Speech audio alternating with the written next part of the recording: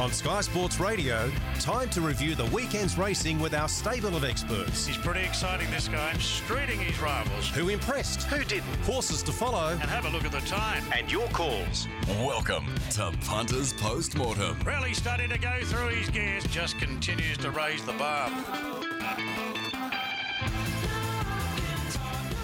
Yeah, good morning and welcome to Punters Post-Mortem on this Tuesday, of course. It is the 11th of April. Hopefully everyone had a great Easter if it's still continuing and you've taken these next few days off and listening to Sky Sports Radio. G'day to you. If you're back at work today or listening via the podcast in the next couple of days, great to have you on board. Our panel today is Ron Dufficy, Ray Thomas and Glen Munsie, and what a weekend of racing it was. Obviously the highlight on Saturday there at Royal Randwick under the beautiful sunshine was the great race, which was the Queen Elizabeth Stakes. And we'll talk about that, the performance of Due by Honour, obviously William Haggis, and also as well look ahead to this weekend of racing where we've got the all-age stakes and, of course, that $1.5 million up for grabs, and that will be a very, very good field once that comes out. Of course, they will be published, those acceptances, tomorrow at 9 o'clock. We'll get straight to Ron Dufficy and kickstart Punters Post-Mortem this morning. Good morning, Duff. Hopefully you had a great Easter and what a fantastic Saturday it was. It was, Dave. It was a terrific day's racing. Track played fair considering circumstances, and it was a great race where we had a decisive winner and a very good horse in Due by Honour. And we move on to this week, which I think this injection of prize money into this all-age stakes has really worked. Looking at what looks to be the makeup of this field is an absolute perler.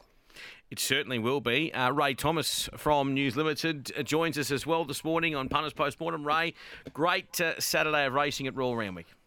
Yeah, good morning, Dave and Ron, and good morning, everyone. It certainly was, Dave. It was just a privilege to be there. And the championships, this is the 10th running of the championships, and they're getting bigger and bigger every year. I think it's really starting to resonate internationally, and William Haggis said as much after Due by Honour's win, and the fact that he's had so much success, I think it will just open the door for more Europeans in particular, owners and trainers, to look at Sydney in autumn because they've been cleaning up, Dave. They certainly have. You know, Glen Munsie joins us as well on Sky Sports Radio this morning. Good morning to you, Glen. And well, he started favourite like we did think. Was it was it the bad result for the Tab? This UK horse winning?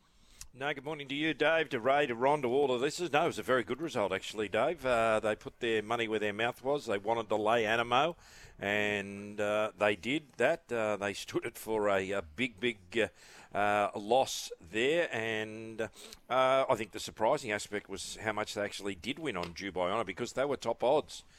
Due by Honour, last one to turn the $2.50 off on the Friday, and they were back there sort of top of the market most of the day, but they were laying plenty of others in the race, Dave. It was just one of those races where it turned out to be a very, very good result, and the way things are going for the Europeans, will this quarantine centre at Canterbury big enough for them next year?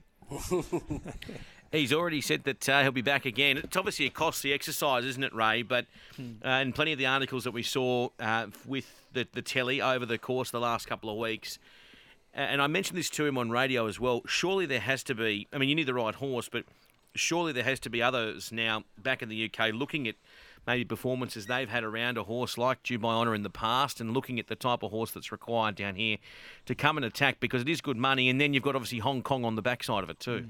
Yeah, good money. It's actually great money, and they can essentially win in one race what it would take a year of dominance at Group 1 level in England to do, which Due by Honour managed in the QE, winning $2.9 million. So, look, the prize money is one thing. The fact they're being successful is another. Look, I know you could look at Joseph O'Brien and his two horses in the Sydney Cup. Cleveland and Baron Samedi ran lengths below their best, and there are probably reasons for that, but by and large, the English, in particular William Haggis, is identifying the right horse. And to Glen's point, Canterbury was sort of bursting at the seams this autumn, wasn't it, Dave? So that's not a bad point that Glen raised. Maybe they're going to have to look at whether they can increase the size of the quarantine centre or down the track looking at a new venue, because certainly it was a house full sign up, which was great to see. And as I said earlier, it's sort of putting Sydney's Autumn Carnival on racing's world map now. What did you make of the performance of the horse? I know you mentioned this over the last couple of days, Duff, but just for our punters post-mortem audience. It was a lovely ride by Marquand. He had J-Mac well and truly in his sight, and just the way this horse, obviously, one, relished the ground, but also just lengthened in stride, just pins the ears back and away he goes. Yep, no real excuses for anything considering the way the race was run. It was firstly the Japanese didn't go out like he had done in the past and try to really, split up the field. And I thought it was advantage McDonald early when he was aggressive and found his spot and went to sleep. And where Tom had to go back one pair back the further than he wanted, he couldn't get Anamo's back early. So it was dead set advantage Anamo in the run. He had every possible chance. But on the point of the turn, it might have been Numerian, just wandered out a horse or two, and he just got straight underneath him, and he saw sight of the blue colours and got onto his back with momentum there, and then he finished it right off, didn't he? He finished it right off, and he proved that he could handle it wet and dry in his 2 wins here in Australia. And I'm convinced he's obviously a better horse than what his form had suggested, and I think Williams said that. There was issues with him when he was gelded and whatever, and mental problems with the horse. So he knew he had a horse that had slipped the radar. He brought him into town, and he conquered in a big way. Mwanga was unbelievable. Yeah. He's hanging around for another year, I read, so that's great. We for our weight for age ranks, keep the young guns honest next season. And Animo, I don't think he was at his best. It was his first wet track run this preparation, and although running well, I think I'm convinced he's better than that. Ray, from chatting with William Haggis after the event, obviously he'll be back. Very interesting to hear Tom Marquand on Saturday night. I had a discussion with him. I know that both Joseph and William and Tom went out to dinner with the ATC afterwards, just a quiet dinner to sort of recap the day. And interesting that Tom suggested that this horse, in his opinion, is a better horse than a day, but then also William saying that I did have one called Baid, which would have eaten them both alive. So it just goes to show that if we get the real cream of the crop coming down here, we're in for a treat as racing lovers, but probably our trainers and owners and jockeys don't want them coming. Yeah. Well, to Ronnie's point, I think some horses can improve in different environments. I think Adabe certainly went to a new level after he came to Sydney the first time. He went back and won the Champion Stakes at Ascot. So I know he got a wet track that day to suit, but that's elite Group 1 level in England. So he went to a new level, so to speak, when he returned to England. And who's to say Dubai Honor can't do the same thing, because stats don't lie. He was dynamic in the Ranvet on top of the ground. And then on Saturday, as Ronnie pointed out, they didn't go hard that first half of the Queen Elizabeth, which surprised everybody. It was advantage Animo, but Dubai Honor's come home his last 600 in 34.52, which was the best of the entire meeting, and that's at the end of 2,000 metres. And he reeled off 4 successive 200-metre sectionals in sub-12. So that ability to sustain his sprint is elite level stuff, and he'll go to Hong Kong now and potentially be very hard to beat in a Group 1 up there. Whether we see him at Royal Ascot, as William said, he can't run in everything, but long term he'll be back here next year. William Haggis will be back here next year. I'm certain Joseph O'Brien wants to come back. I know Godolphin are looking also at the Sydney Autumn Carnival, so great news for Sydney, because, as I said, our racing now is certainly very much on the world stage. And be very interesting to see if Mr. Yahagi and more Japanese come back next year. Obviously, Unicorn Lion running extremely well there. What do we do with a couple of the other beaten brigade? Muns, I'll bring you into the picture here with your Zarex, your Numerians. A couple of texts on the text line. What do we think of Montefilia? Well, just a comment there, Glenn, before we move to the next race. Well, it was always looked upon, Dave, as being a race in two. So what do you say? Dubai Honor wins easily. Animo gets nutted by Mwanga for second, who was always sort of, around about probably third or fourth pick with Montefilia. What you do take out of the race is the Japanese horse, for the hype that he got here with, probably disappointed. The talk was that he was going to, hit the ground drive them into the ground in true Japanese fashion. Well, he didn't do it. Even Damien Lane said, he wasn't really the horse that they thought he was or were expected of. Arlen Kerr was interesting comments from Joe Maria. He didn't think he was all that happy in the ground. Numerian, probably not up to that sort of grade, but he confirmed the Cascadian form by racing well. Zarek, well, he's a different horse, Zarek. They've got to check his brands. I don't know. They've swapped him for another horse during a spell. He's come back a completely different horse. He went very, very well. Gear Up, probably not up to it. He's a shocker, fell into the right spot in the run with that one alley, and he's continued, the good form that he's shown here. Montefilia runs a very, very solid race all the time, and El Patroness probably disappointing.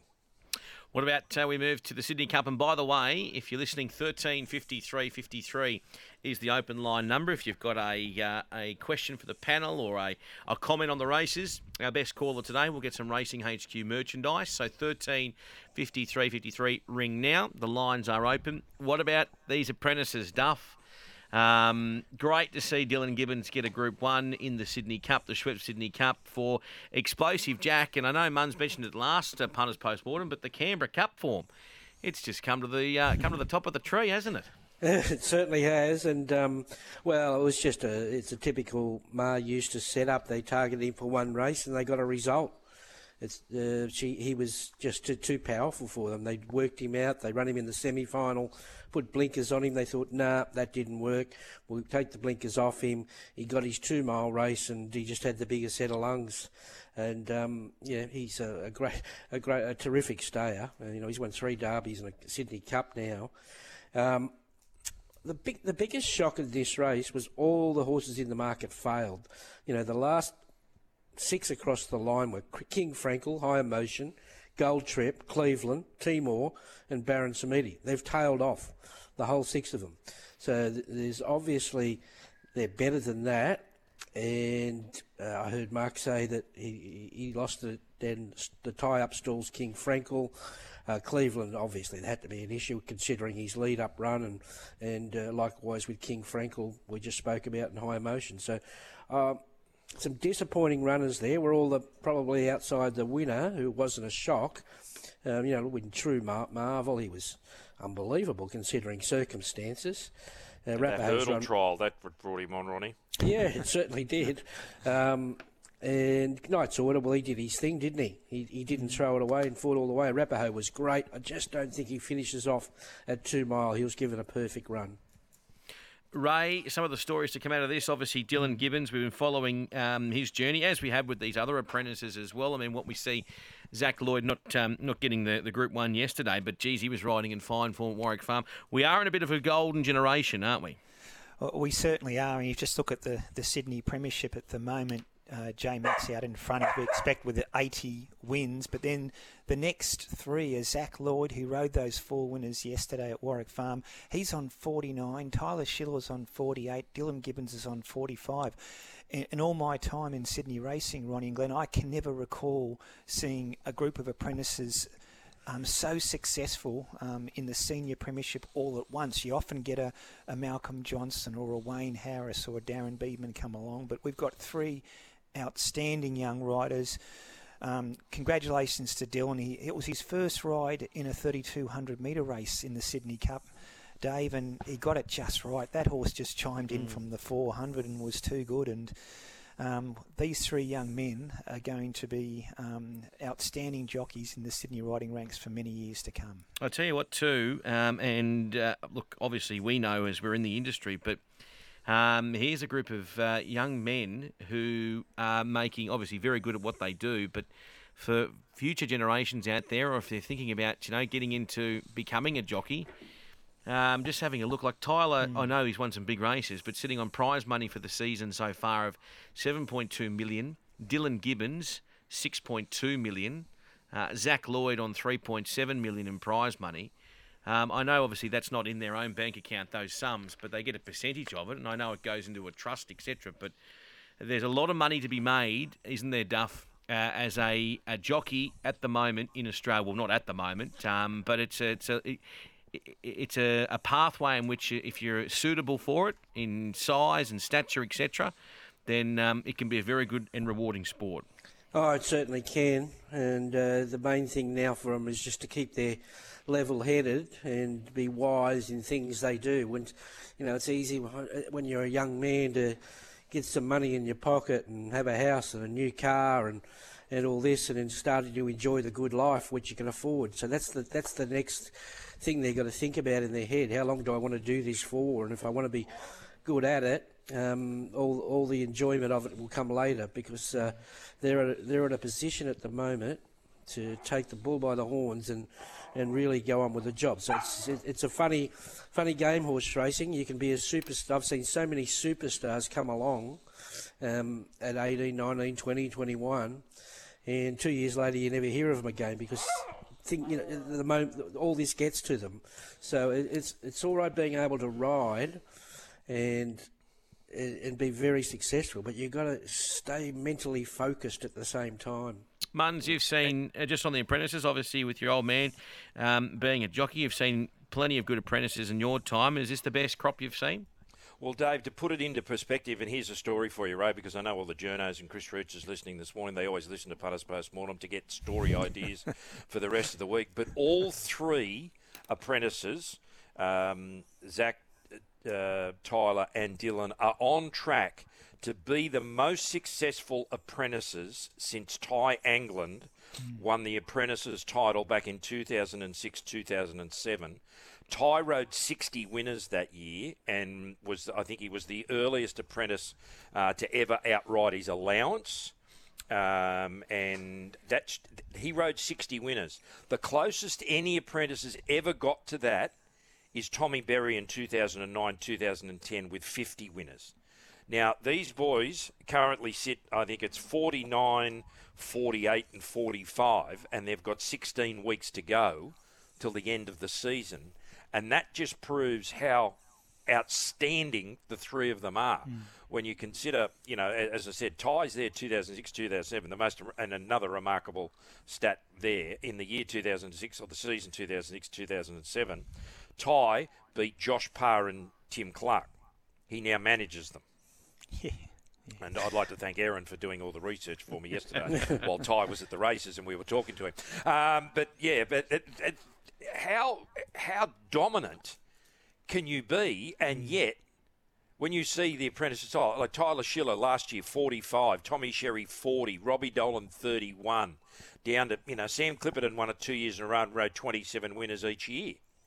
Here's three boys that, apart from Robbie Dolan, who rode 48, and Tommy Berry 50, two of the three of them have basically ridden more winners than the apprentice's title winner in the last 16 years.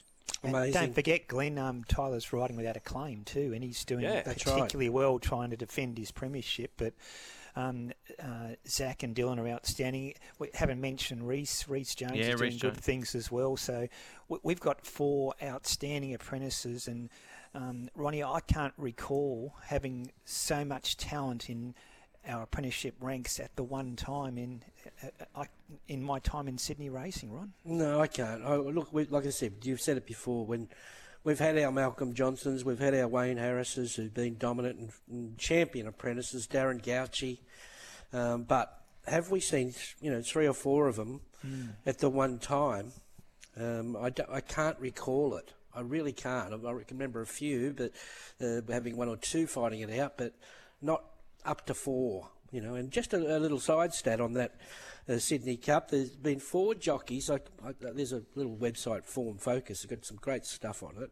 And there's been four apprentices win the Sydney Cup. There's their first Group 1, and I think it was Billy Cook and Peter Cook, Johnny Duggan and Brett Preble. And so Dylan is the next one to come along, and if he can make it a Melbourne Cup after a Sydney Cup, it'll be a great feat for him. We've got our first caller, and the lines are open 135353. So if you want to get involved with the show, you can. Our best caller today will get some Racing HQ merchandise. Good morning, Mark. Good morning. What's on your mind, mate?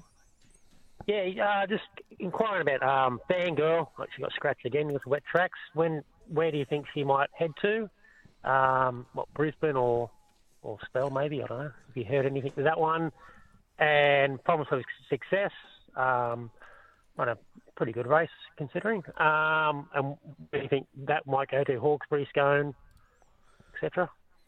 Yeah, look, firstly, Fangirl's got a nomination this week in the All-Aged. I don't know whether she'd back up there again, it'll be, especially with showers on Wednesday and Thursday. So she might be a Tats Tiara type of filly or mare, or Chris might pull up stumps for the spring. And she went much better, didn't she? Promise of Success. Absolutely. Yeah, went much better on Saturday. So, yeah, she might be one for Brisbane and maybe Hawkesbury and Scone for those mares races as well. Well, if you've got the time, you can look through because we normally, and Ray knows this, on News Central on Wednesday night, we love a great segue. This call has just proven absolutely, second perfect because we've just opened a number of Brisbane feature races. We have. The 10,000, the Kingsford Smith, the Queensland Oaks, the Stradbroke, the JJ Atkins, the Queensland Derby and the Doomben Cup. Now, these are pre-noms markets.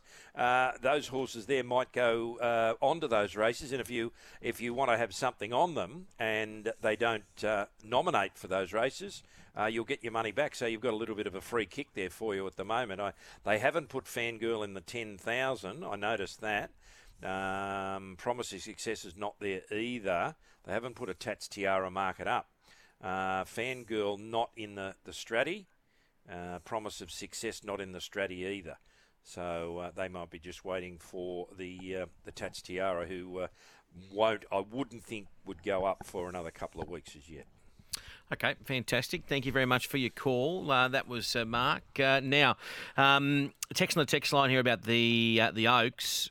This Kiwi, they've been dominant. I mean, we talk about our apprentices.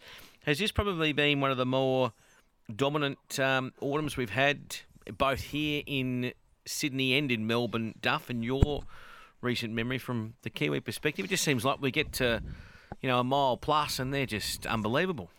Yeah, they have been. With the 3-year-olds on Saturday with Penny Wacker, who they were saying come out of a weak Oaks. I don't know about that. Maybe our 3-year-old fillies aren't so strong because she just sat 3 deep with a little bit of cover there and just powered away.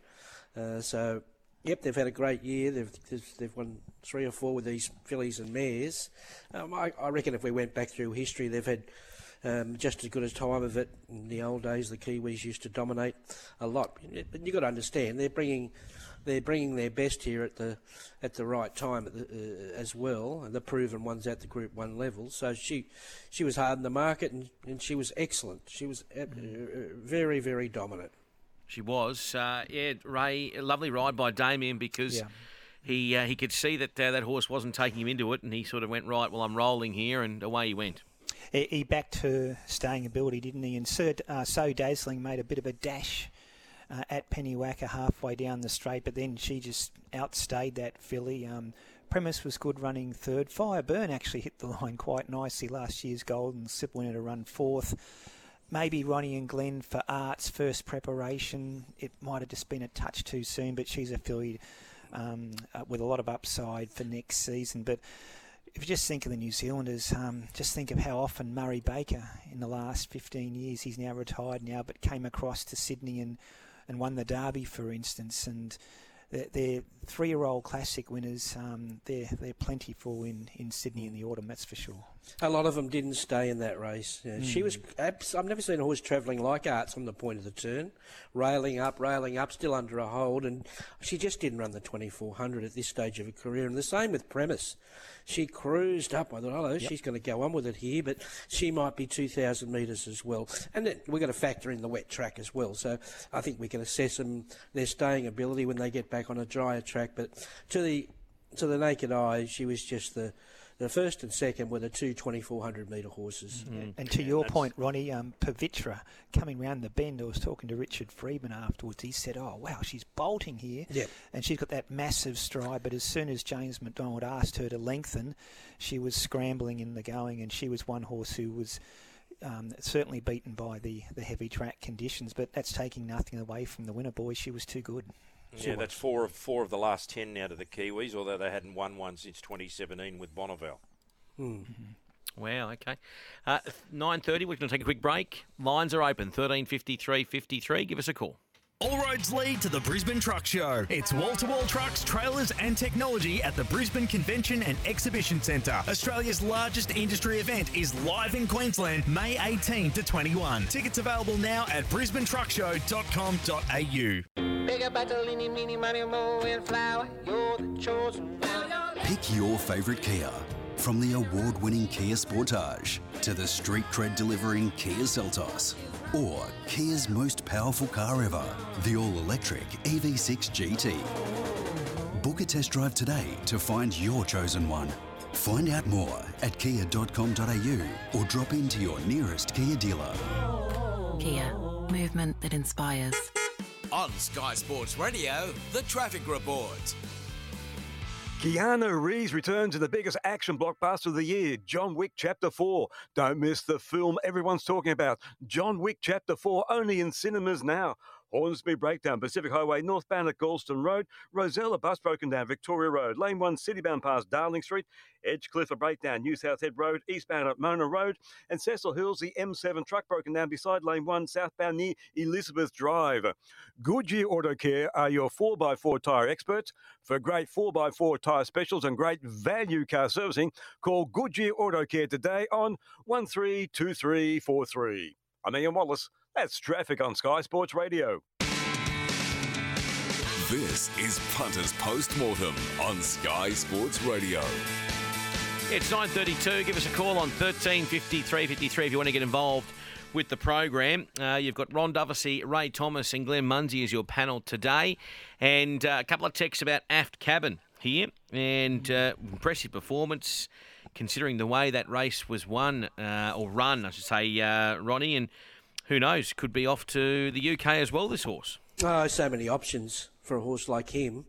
You know, a 3-year-old, 12 to 1400 or 1500, I'd say. So, look, could be Stradbroke, could be overseas, could be anything. Because he was back in distance. They had to try him at a mile. He was competitive, but I don't think he's as lethal as he is at 12 and 1400. And that looks like his sweet spot.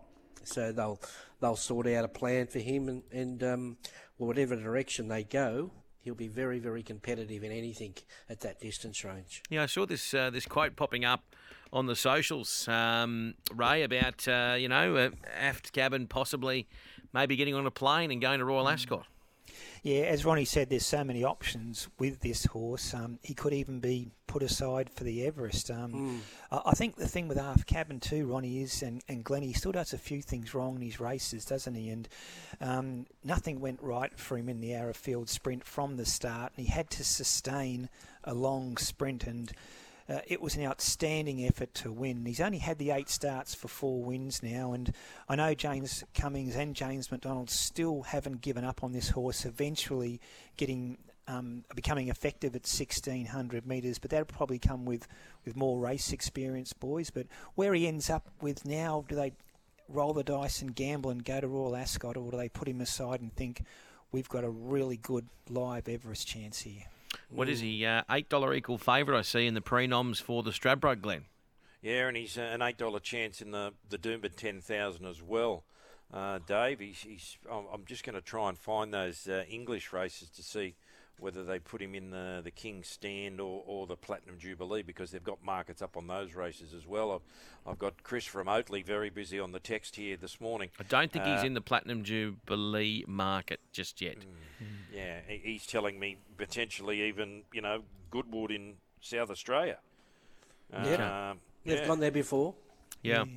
And they haven't won a Group 1 yet, Glenn, have they, with this colt? So maybe they're trying to look for a Group 1 before he finishes his 3-year-old season. I guess the thing too about it, boys, is that we've seen as well with, say, horses like Marzui, etc., Eduardo, going and starting in Brisbane or in Adelaide isn't detrimental to an Everest slot. It's probably sometimes that residual fitness can roll through. Well, Marzu last year won his Group 1 in Brisbane and then ended up running 3rd in the Everest later in the year as a 4-year-old, which could be the path they take with Aft Cabin, considering he hasn't landed that Group 1 yet. But, geez, a talent, isn't he?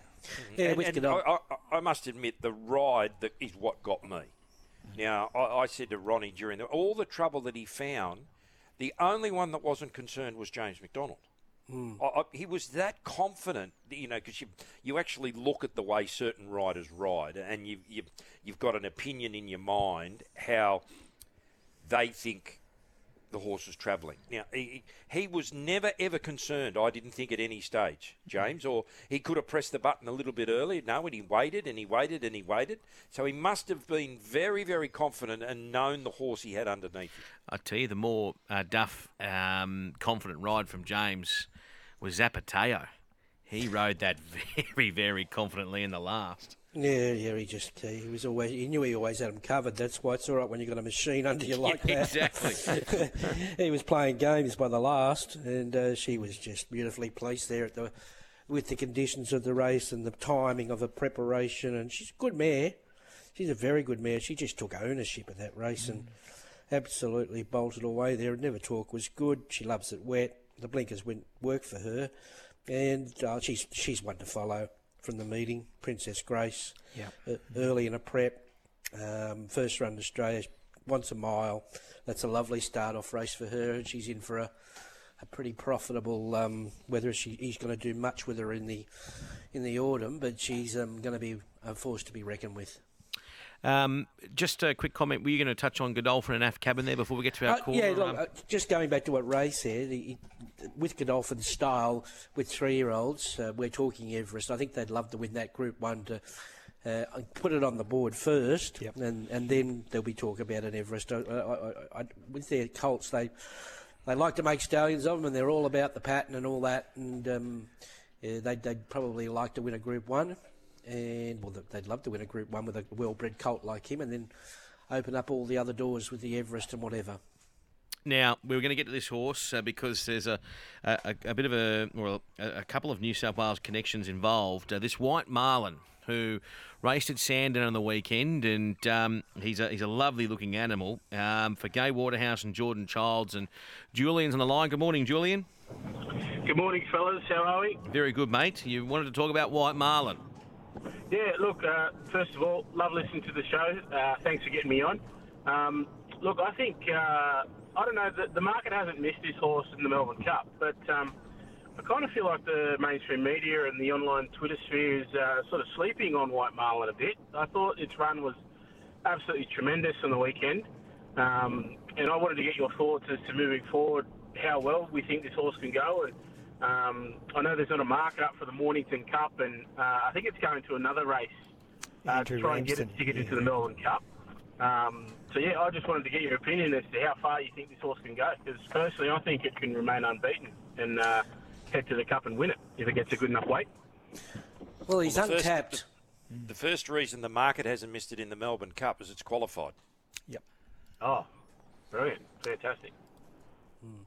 And the second reason he's up there, because we don't know how good he is, because he's never been beaten. He had his first start overseas at 1.5 miles on a synthetic track and won with 63 kilos. Then he was purchased, obviously. He went to Rosehill and won, beat the Derby winner in Manzois. He went straight to Caulfield, won on a heavy track there. And he's got racing style. Then he obviously won the 2800, and then he wins the Easter Cup there first up on Saturday. And he's a very interesting horse, and that's after he, obviously he's a stayer because his trial at the 1200 metre trial was just a trial leading into it. The thing about him too, Ronnie and Glen, is that Easter Cup win was just 2100 metres, and it was only the last 200 metres when his stamina genes kicked in and he started moving away.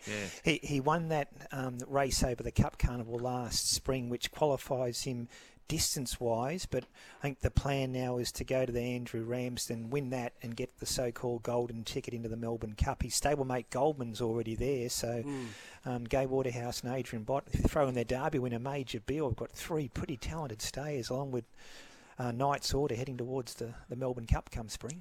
Interesting comments from Geordie Childs, who rated White Marlin slightly ahead of Goldman. Yep. Okay, there you go, Julian. So he's $8 for a Melbourne Cup. White Marlin, but we will see him obviously before then. Peter's on the line as well. Wants to have a chat with us about Fireburn, I believe. G'day, Peter. Yeah, good morning, Dave. How are you? Good, mate. Yeah, good. I could, if the panel, just have a few words on Fireburn's run on Saturday, and also where do you think he's going to next? I think that might be it for her, boys. She went out to the Oaks and she ran well. She tried hard and she was making ground on a tiring premise late, but beaten about 5 lengths. And I think by and large, Ronnie and Glen, she's had a good prep. Whether she's a staying filly or maybe switch back to a mile next season remains to be seen. But that was a commendable run in the Oaks. Yeah, class took her a long way late there. She just didn't get the wet track early enough in her preparation. Where she was chasing down running in all the big races. So I think she's done a good job without winning, but she got her wet track too late. Thank you very much for your opinion, fellas. A tissue. Where to next for a tissue? Tissue, what was that, sorry? Where to next, I think, was the question. That was obviously her grand final, so to speak, guys, and whether Chris now decides to look at Brisbane with her, because he's got a mare, it's in form, and Ronnie and Glen, finally she's jumping cleanly, putting herself into a contest. 12 months ago she was making a mess of the starts, wasn't she? It was costing her so much, but now she's a much more complete racehorse, and she got that Group 1 on Saturday. Yeah, I think Chris said she went back to school. He's got to re-educate her there, and it certainly worked with her behaviour in the barriers. She's been pretty good. Thanks for your call, Peter. Appreciate it. Here's a question for you, Muns. Dave, can you ask Muns re the all-in and pre-noms markets? If you have a double or a multi, right, and say one of the markets is all-in and one of the markets is pre-noms.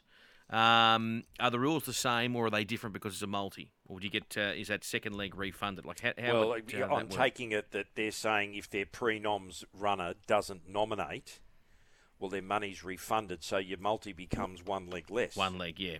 Yeah, that leg is basically voided. But if your all-in runner is there and doesn't win, even if your pre-noms is in or out, it doesn't matter because your all-in has been beaten, so it's gone.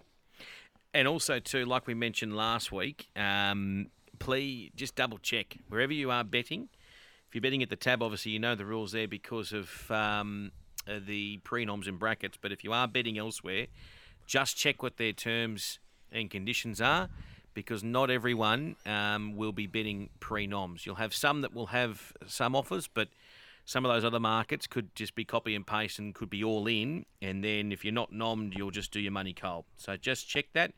Even if it means ringing up Jenny and having a chat on the old text line, you can. But I would get involved with those. Buyer beware. I think we've got a caller on the line. Wants to talk about Cascadian. Good morning, mate. Mate, how you going? Very good. How do I say your name? Is it Ko or Kyo? Yeah, Kyo. Kyo. How are you, mate? Yeah, mate. Hey, with Cascadian, I was on my way to... I'm in Tamworth now. But why was he scratched the other day at the race there? That's what I just wanted to know. He's running Saturday in the all-aged. He's running this Saturday? Yep. Okay, buddy. Cheers, mate. Thanks very much. Have a good day. Thanks, John. Cheers, mate. Thank you very much for that. Now, a text on the text line here. I might come to you here, Muns. Just wanting to know thoughts on the winner of the first, Tom Kitten there, for Nash and Godolphin. Well, Dave, he just finished up, I think, the strongest horse at the end of the mile. He was there just lobbing along. He's a big, gawky, gangly thing. He seemed to bunny hop at about the 150-metre mark. When I don't know whether Nash gave him a dig in with the spurs or whatever, but he just wanted to find, and as the race went further, he was more and more comfortable. Be interesting to see whether they back him up in the Champagne Stakes this Saturday. Yeah, it will be very interesting. Of course, that market is out as we speak. That's an all-in market, isn't it, for the Champagne Stakes? Yeah, and he's currently were taken yesterday for that. Yep, $8, Tom Kitten. So militarised $2.50, of course, the winner there of the Sires. Don Corleone at $3.50. Peer pressure at $8. And we did hear from the team, or we heard from Henry Field at Inglis, that both those horses would be going that way, militarised and Don Corleone, and Marrera militarised, and I think McDonald is on Don Corleone. Well, that's what it was last week. So if anything does change, we'll obviously have those final fields out tomorrow. And then $8 Tom Kitten and Felix the Scat there at $11. Make a Call 11. Amour at 15. Have you got that market open on your computer? Right in front of me, Dave. You could have had $4.50 about militarised in the pre-noms markets. Don Corleone was, as I go to my extensive notes here, Don Corleone was a $5 chance in the pre-noms market. They're now $2.50 militarised. He went up, I think you'll find he went up $2.80. Yesterday, first markets posted on the race was $2.80. I think you'll find when the official noms were taken, and he's into $2.50 already. All right, we're on Punters Post-Mortem. It's 9:46. Here's a text on the text line. While Muns is looking at the markets, have you got a market open for the Sangster Stakes? I think we do, don't we, Glenn? Yeah, funnily enough, customer just had 600 on passive aggressive, and the Sangster Stakes took the $6 about it. So that market is open. So not only have we got Queensland feature racing open, we have South Australian feature racing open as well. The Sangster into $4.50 now, passive aggressive, and I'm sure when she won first up, Graham, well, he said, the main aim before she won first up, he said, was going to be the Sangster. So I can't see any reason why she won't go on to the Sangster after she ran in the TJ the other day. She's the favourite. She went up $6 equal favourite with Bella Nipotina. She's into $4.50 now. Maria Mia and Zapateo 8 a pair. And then you've got Asfura, Marabi, Rockin' Horse and September Run all at $11. All right, Sean's on the line now. Good morning, Sean. Morning, guys. How are we? Very good. I just wanted to know the 2-year-old horse, he's taken by the horse, Godfather. Is that where it's going to? I was happy with it. It's the Snowden colt by memory, Godfather. It's in the Heron colours, isn't it? Yeah. He ran at Rose Hill, didn't he? I'm just calling him up now, yeah. He ran a good race earlier in the season, Glen. Remember up in Brisbane, flashed home late for the Magic Millions and didn't quite get there. Yeah, I'm not 100% sure where he is. He's out in the paddock, is he? There you go. Oh no, actually it says active. I thought he might have been. I thought he might have went to the paddock, but he trialled on the 21st of March. So he could be the Brisbane horse for the Snowdens, because he's got that ability. He's been up there once before, and he's a work in progress. Does a few things wrong, but he might be their colt for Brisbane. Actually, I think Paul Snowden is listening. Yep, 29th. He'll race next in Brisbane on the 29th, guys. Just sent me a text. Godfather. There we go. Fantastic. Thank you Can't very much. believe the ratings aren't high for this show, Dave. Paul. Everybody listens. Thank you very much. Thanks, Paul. Give him a booklet. Thanks, Paul. By the way, I've got to give Duff a mention. This Form Focus, Duff, you got me onto it a couple of months ago. It's sensational. I encourage everyone out there to jump on, have a look, and register as a member. We've got to pay, but some of the information that they provide, I don't know who it is. I don't know what company's behind it. Malcolm McLaren, guys. Okay. Is it? Okay. Yeah, and I tell you what. I only see the stuff on Twitter. I don't subscribe. Yeah, I subscribe, Ronnie, and I know I'm sort of stats mad, but gee, I think the racing industry should get people like Malcolm McLaren into a room and get a database where everyone then can access racing's records. It's for this sport does not have a good database in terms that everyone can access like other sports. Can we get everyone to agree on the records? Probably to start not. With, Probably not. No. How many winners did George Moore? Group 1 winners did George Moore ride? In Australia, 104, according to Form Focus. You go, Duff. It's just getting back on that point. There was about 10 or 12 years there. I think we just lost all records of replays and everything.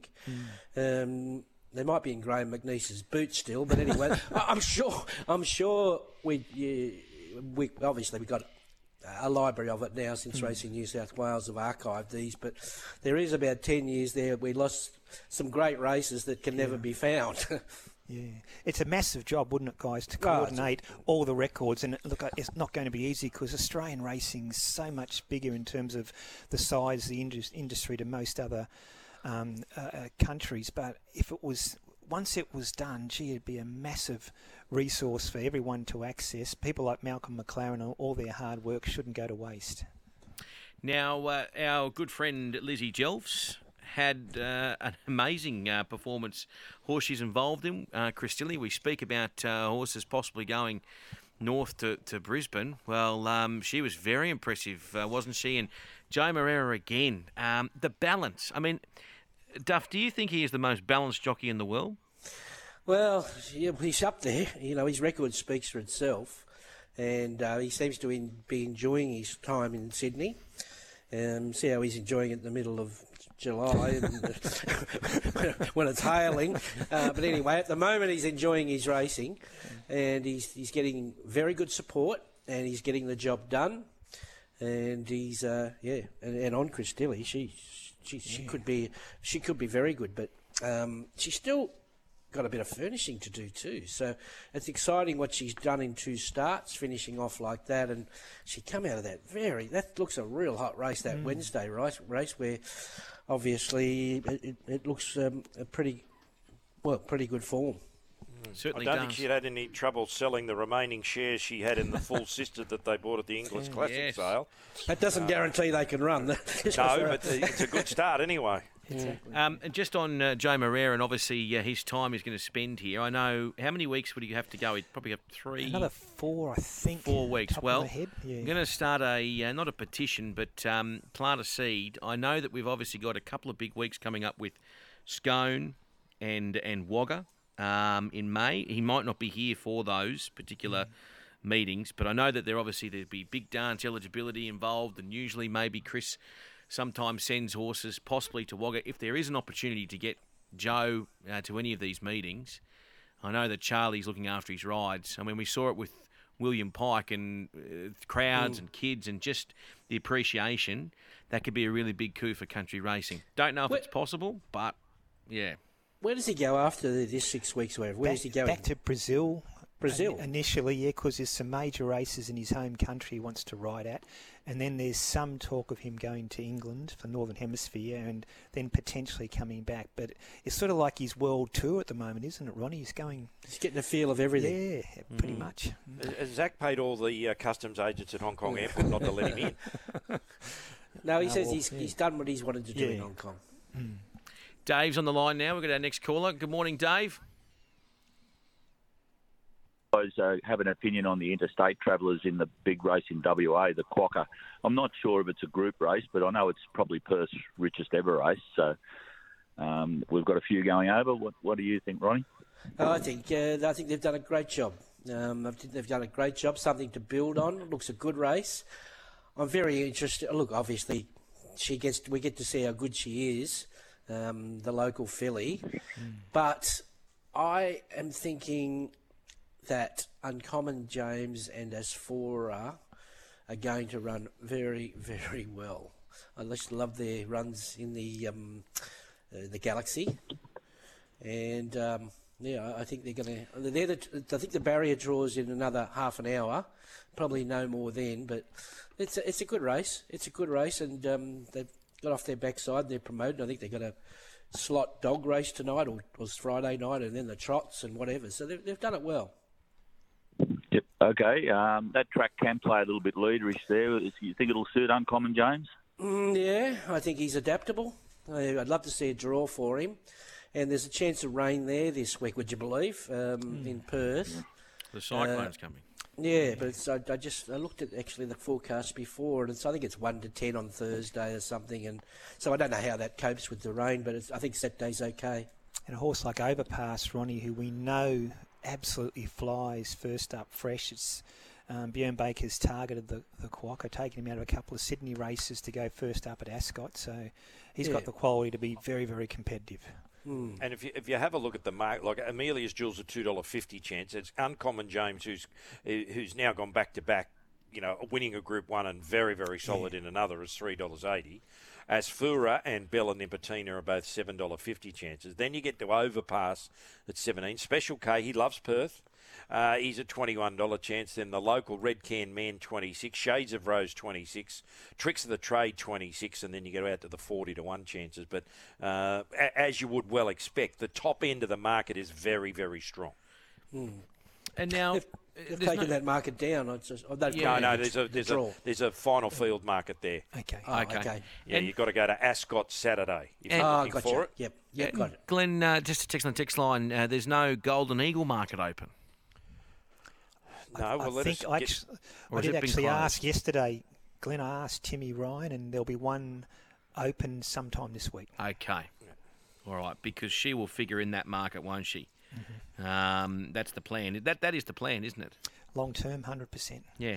Okay. So Haggis said he wouldn't mind coming back here and trying to win the Golden Eagle. Correct. Yeah. He says he's got a couple of horses that he's going to hopefully step up, because Glenn and Ron, they'll be essentially Northern Hemisphere 3-year-olds when they come down to Sydney back end of our spring to run in the Golden Eagle. So they get that slight weight dispensation, but if they're good enough, they'll be competitive. Yeah, they'll be sort of 4 months off turning 4 Northern Hemisphere time, whereas our 4-year-olds have turned 4 like 2 months. They're 6 months behind. Yeah. All right. Couple more texts before we get some horses to follow. Just wanting to hear your thoughts on the winner of the provincial midway, Spangler. Hey guys, Spangler, was it the win of the day visually? Obviously, we know that probably the win of the day was the winner of the QE, but I think this was the ride of the day, considering where he started from, Duff, and where he had this horse. Yeah, look, it was one of them. McDonald on a $12 chance. He says, "Oh well, there's no pressure on me here. I'll try for something freakish," and it happened. It happened for him. And with all the trying to sort out how flattering it was is the hard bit, because he just went straight up there with no hesitation and never got hampered once, and just kept the rhythm going right to the line. It was outstanding to the eye, but more outstanding was the ride. But considering crossed the Rubicon, missed the start 5 lengths and got into his slipstream and run third, I don't know what to think there. So there's a couple of good runs in the race. S1 never got out, or S-Only never got out, and Kobe travelled like the winner on the turn, and maybe he just didn't let down on the wet track. So, but the winner was outstanding. Just a question for Ray. Got a caller, Glen from Padstow. Ray, how are you? Here we go. Mate, what's happening with Warwick Farm? I know we've got a meeting coming up there on Wednesday week, but the track redevelopments of Warwick Farm. Yeah, there's some renovations coming up. And this is not a Dorothy Dixer. I've just plucked this out of the sky. This question. Yeah, so there'll be some long overdue works done out there at Warwick Farm, Glen. I think it still looks pretty much the same, apart from the Inglis complex at the top of the straight since Kingston Town race. So it's long overdue, and there'll also be some work on the tracks as well. Yeah, because I noticed there's a lot of Kensington meetings. Yeah. Canterbury comes back online in a couple of weeks. Yes. I think might even be the 3rd of May. I think might be the first week. The 3rd of May is the first week back at Canterbury. So it might take the load back off Warwick Farm and let them do the work there. Late autumn, winter, yeah. Beautiful. Our winning caller today is Dave, who had that call there with Coolangatta and the Quokka. So, Dave, give us a call back, 1350 353, to collect your merchandise. We need some horses to follow, gentlemen. What are we following out of this meeting from Saturday, Duff? Yeah, look, it's grand final day. You probably look for the horses that were early in their prep that are going to train on, and there's, I think the two Chris Waller first uppers speak for themselves. Kovalika heading towards the Queensland Derby, and that mare in the last, which was Princess Grace. Yeah, they're the two for me. All right, Ray? Yeah, probably down the same track with Ronnie, but as a point of difference, I thought Promise's Success showed that she's working her way back into form now. That was a best run so far this autumn, and look, I haven't spoken to John O'Shea. I'm not sure exactly where she's going, but you would think Hawkesbury and or the Dark Jewel at Scone would be ideal for her on the way to Brisbane. So Promise of Success. Glenn? And Dave, I like to be weird. You get just as much money out of winning in a midweek as you do on a Saturday in a group race. Won yesterday at Warwick Farm by the name of Left Field. And I was told yesterday will be trained in future by Brad Widdop. Was trained by Mark Newnham, and it's going to Brad. It comes out of the Komochi race, and it ran an absolute corker there yesterday at Warwick Farm. Follow it. And with Brisbane coming up, I spoke to Ray about this last Wednesday night on News Central. Go back at last Wednesday's Ipswich meeting and have a look at a horse by the name of Ring of Steel, trained by Kelly Sweeter. One of the best and most impressive maiden wins I've seen in a very, very long while. And I've got to stick with this own. Just forget it went round on Saturday. He's still eligible for a benchmark 78 or whatever in town. All right, boys. Before we wrap up, just quickly, no doubt if you haven't seen it on the social media, I'd jump on, punters. A horse called Liberty Island, or a filly called Liberty Island, winning in Japan. Extraordinary, winning that first classic of the season over there in Japan. The 1,000 guineas. Yeah. And the mum, of course, Ray Yankee Rose. Yep. Now onwards to the Oaks for that particular filly, but unbelievable. She was so far back, wasn't she, at the top of the straight, and yet she's just surged down the outside. It was some win, and great to see Yankee Rose doing good things over there, but she's obviously the filly to beat come the Oaks. I think last preparation, I read somewhere that she recorded the quickest last 600 in a race ever recorded on this track. So she's obviously outstanding. How did the horse go in Japan?